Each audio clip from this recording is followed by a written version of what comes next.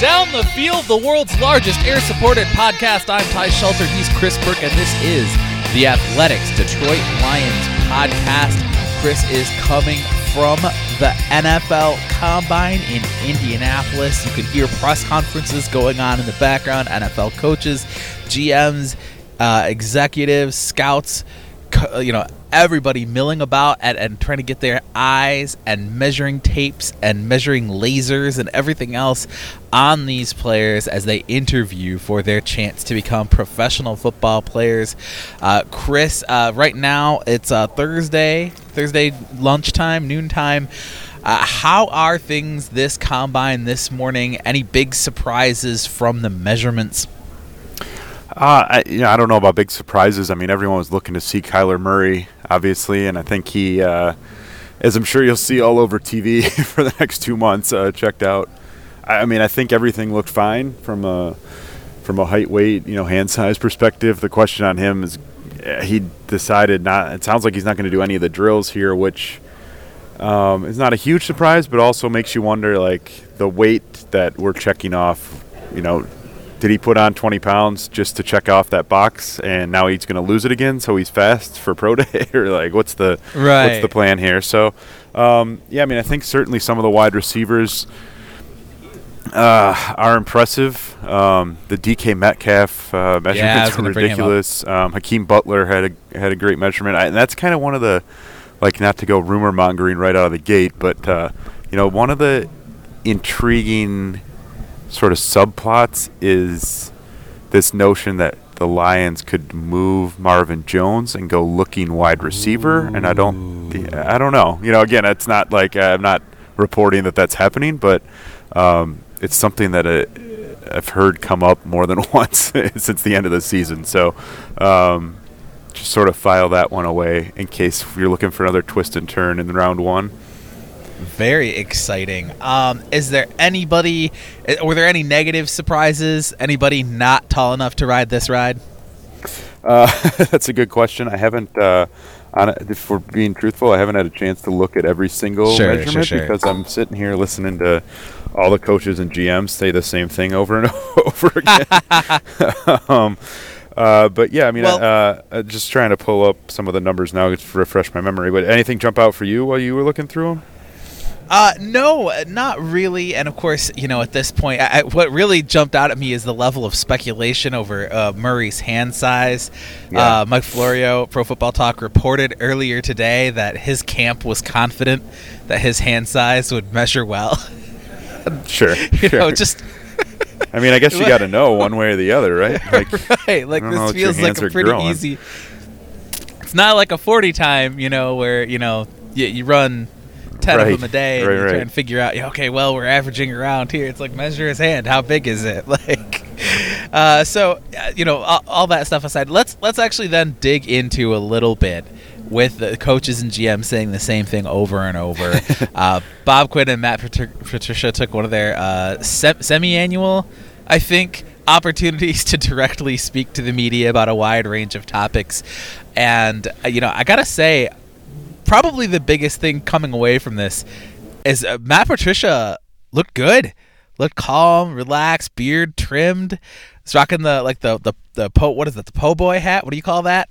Kind of a Bruce Arians style Kangol hat, but like forward, like he's about to go deliver some papes.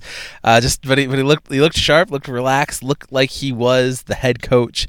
As you wrote a little bit at the FE Athletic, he was drinking from the fire hose last year. Now seems more relaxed and comfortable in his skin as the Detroit Lions head coach. Yeah, I had a brief conversation with our editor, Allison Kotzanika, because I was like, what do you want to call this hat when I'm writing about it? I think we went, because it's like, it looks like the Kangol hat, but I don't know for a fact that it is. I think I went with newsboy cap. But anyway, looking good. Yeah. I mean, it's interesting.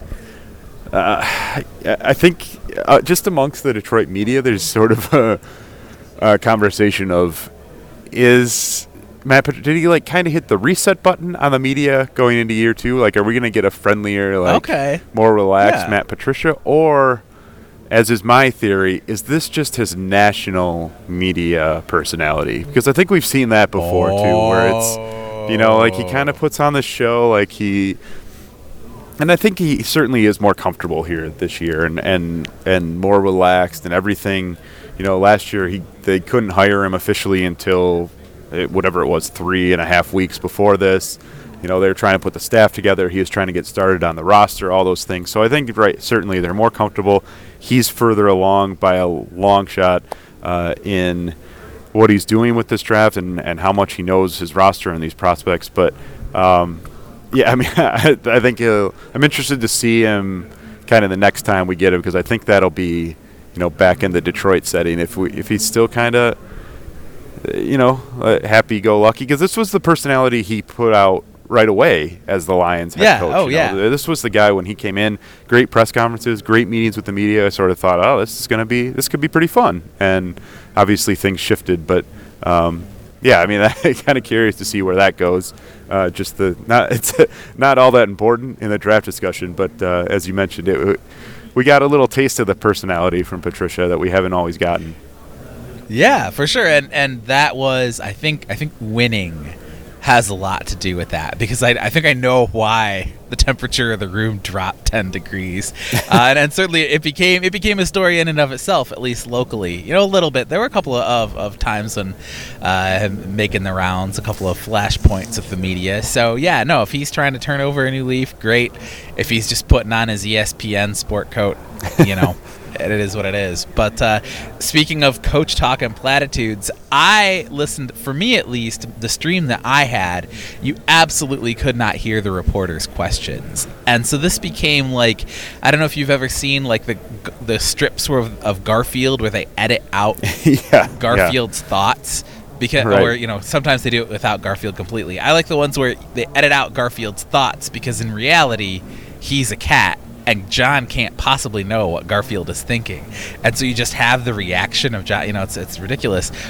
Same thing here, because it was like, lean forward. Yeah, good question. Well, we like him. He's done a good job for us. Hard worker, smart player. So, yeah, we like him a lot. Next question. Yeah, he's done a good job for us. He's a smart player, hard worker. And I'm like, oh, okay.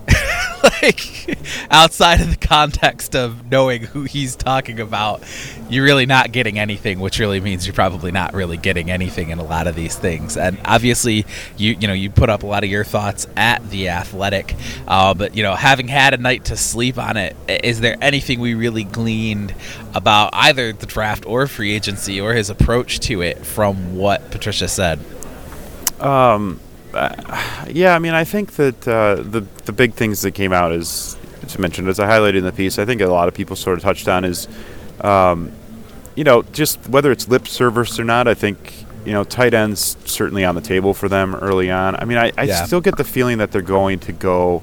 Bob Quinn talked, and I just put in another post that's going up soon. John Lynch said pretty much the same thing. Like, you sort of weigh the debate of, if you have a need, do you take a splashy guy in round one to fill that need, or do you go sign a free agent who you've seen in the league for 4 years or 6 years and what you're getting? And right. I think that that's sort of what they're weighing, and I still get the sense that once free agency opens, we're going to see them throw money probably at tight end, at edge rusher, and at cornerback, and maybe maybe the plan is to get someone at all those positions. I think the goal going into the draft is where you can say, all right, we don't need to take X position, right? And that's sort of what we talked about headed into last year, is kind of the spot they were at. We knew they needed a running back, but there weren't a whole lot of necessarily glaring holes on that roster, and it obviously didn't play out that way, but on paper there weren't a whole lot of glaring holes, and I think that's the goal. So I wouldn't be shocked to see them go sign, even if they have to spend a ton of money to go sign Trey Flowers and whomever the tight end happens, give a year to Tyler Eifert and go sign a veteran cornerback who just can start, sort of like what they thought Deshaun Shedd was going to be. I think that's kind of the takeaway, is that I think that they're going to, I don't think they're going to come out of free agency with $40 million in their pocket. I think they're going to go spend a pretty good chunk of that to try and reshape this roster a little bit, so they can go into the draft and say, well, all right, our number one guy is it is TJ Hawkinson or it is Metcalf or who, wherever the position is. That's our number one guy. We're going to take him. We want best player available. Yeah, and I was flashing back to, I think Martin Mayhew did that more explicitly. Like he would say, I'm going to go sign some free agents so that we don't have any holes going into the draft, and there'd be sometimes I'm trying to think of one or two in particular, but there would be a guy inside a guy off the street and you'd go, okay, you're not fooling anybody, Martin. Like this is still a need going into the draft just because you signed XYZ, veteran minimum guy on his, fourth 1-year deal in the last 5 years, kind of right. thing. Right. But that's that. Yeah, like there's obviously a limit to it. You can't just sign, oh, this guy's a defensive end. Now we don't need a defensive end anymore. And it's a guy who's going to play 50 snaps for you. Like there's got to be some measure of calculated risk there. But yeah, I mean, that is kind of the sense that I get, that they're really kind of gearing up. And again, as we've talked about before, I think we're going to see multiple trades from them this offseason too, and that might start happening. Yeah. That might start happening sooner rather than later. Just to even sort of clear some space and clear some spots. Where they maybe have an overload before free agency, and then they don't have to go spend a bunch of money because they're already settled somewhere. So I think this is going to be a very busy offseason, and hopefully that makes it an interesting offseason for the Lions. Absolutely, and hey.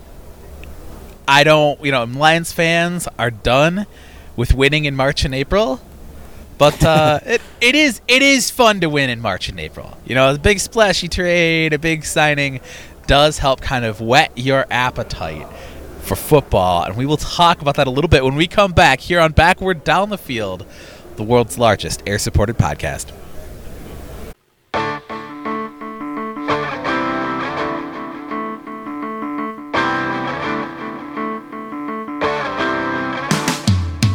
If you like what me and Chris Burke do on Backward Down the Field, you gotta subscribe to The Athletic Detroit. Get full access to all of Chris's incredible insider coverage, plus all of The Athletic's sister sites all around the country: NFL, MLB, NHL, NBA. Believe me, it's more than worth the few dollars to subscribe to theathletic.com. You will not regret it. So Chris, always the scene in Indy, the Combine, trying to find people out talking, out eating, out drinking, cornering them, talking, trying to get some quotes out of them. What is your food game like? What was it last night? Where are you going tonight? What's the scene like in Indy this year? Yeah, the big challenge coming down here is to try to get out of here without spending like $600 on food and drink. And not off to a great start. Last night was a little quieter. Got kind of like a favorite indie spot that I hit with a few guys, and I'm doing a little hotel room shifting this weekend. So Friday, Saturday, I'm right downtown. Everything here is connected through like a series of walkways. So it's a really awesome downtown to go out and do this. I think that's one of the reasons they really like having the Combine here, is because you can get to 20 restaurants where people are going to be within half a mile, and it's all indoors and it's all nice. So nice. Move down Friday, Saturday, and try and get my old man bones to make it to one of the 3 a.m., 4 a.m. evenings, and just because that's really like you go to dinner, like everyone tries to get dinner out of the way. Like if you can get a dinner with a source or something or someone that that's great. But usually people go out, do dinner, like maybe you see someone while you're out to dinner, kind of just casually relax for a little bit, and then like 11 o'clock, 12 o'clock, you just pick a bar and camp out at the bar and wait to see who's going to come through and like maybe tell you something they're not supposed to tell you. I think that's the main plan. Outstanding. All right, so in Indy, rumors are circling, as you wrote again in The Athletic, citing Aditi Kinkwabala. Lions have a new running back coach, and you find that out when a running back coach gets off the plane in Lions gear, right? Like, how often does that kind of stuff happen for you when you're going down there just like hoping news just like drops in your lap like that?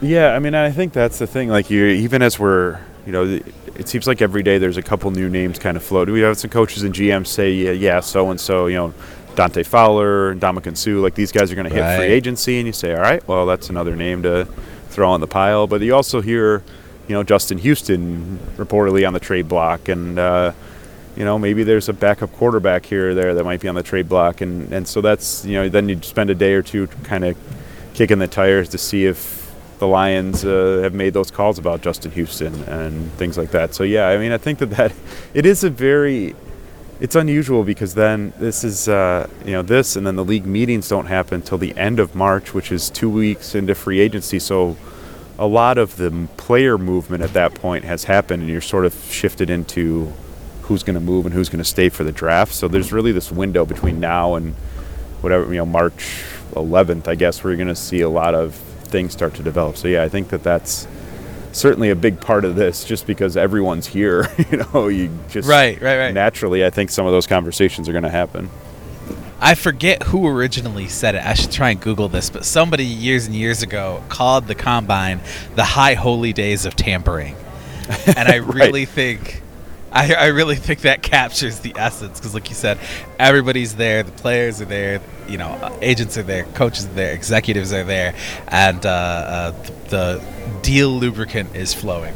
Yeah, well, that the negotiation window that they open for the NFL is.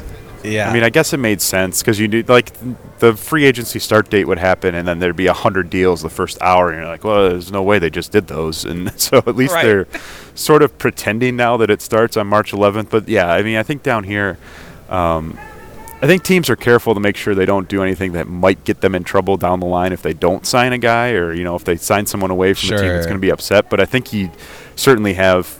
I'm sure Bob Quinn's out having those conversations with, agents where it's maybe not, hey, we're interested in your guy, but the agent's saying, hey, how much money do you have available for an edge rusher? And Bob Quinn says, well, we need this, and this, and we're hoping to spend $15 million on a number one edge rusher. And he's like, oh, cool. Here's my list of guys that I represent. It's just all this sort of winky. I mean, I'd certainly think that there's stuff that at least borders on tampering down here. Back in the day, Storage Wars, that show, the auction off, the storage lockers and people trying to get money for it. There's one where the guys take this gun to a museum, like a weapons museum, and the guy's kind of giving them the rundown. Oh, this is a really nice piece. It's kind of, there's this doesn't match this, the numbers don't match, so it's not all original, but it's all old and it's all put together and it's been together for 100 years or whatever, so it's really nice. And the guy's like, oh, well, how much can I get for it? He's like, I'm a museum curator, I'm not an appraiser, I cannot give you a price. And he's like, okay, well, do you think I could get $2,000 for it? He goes, it's a very nice gun. Do you think I could get $3 for it? It's a very nice gun. Yeah. Do you think I could get $4 for it? Now remember what I said about the matching numbers. It's just you get the idea. So everybody feels each other out. Everybody feels out the market. I guess right now the only thing left is to actually watch the players work out.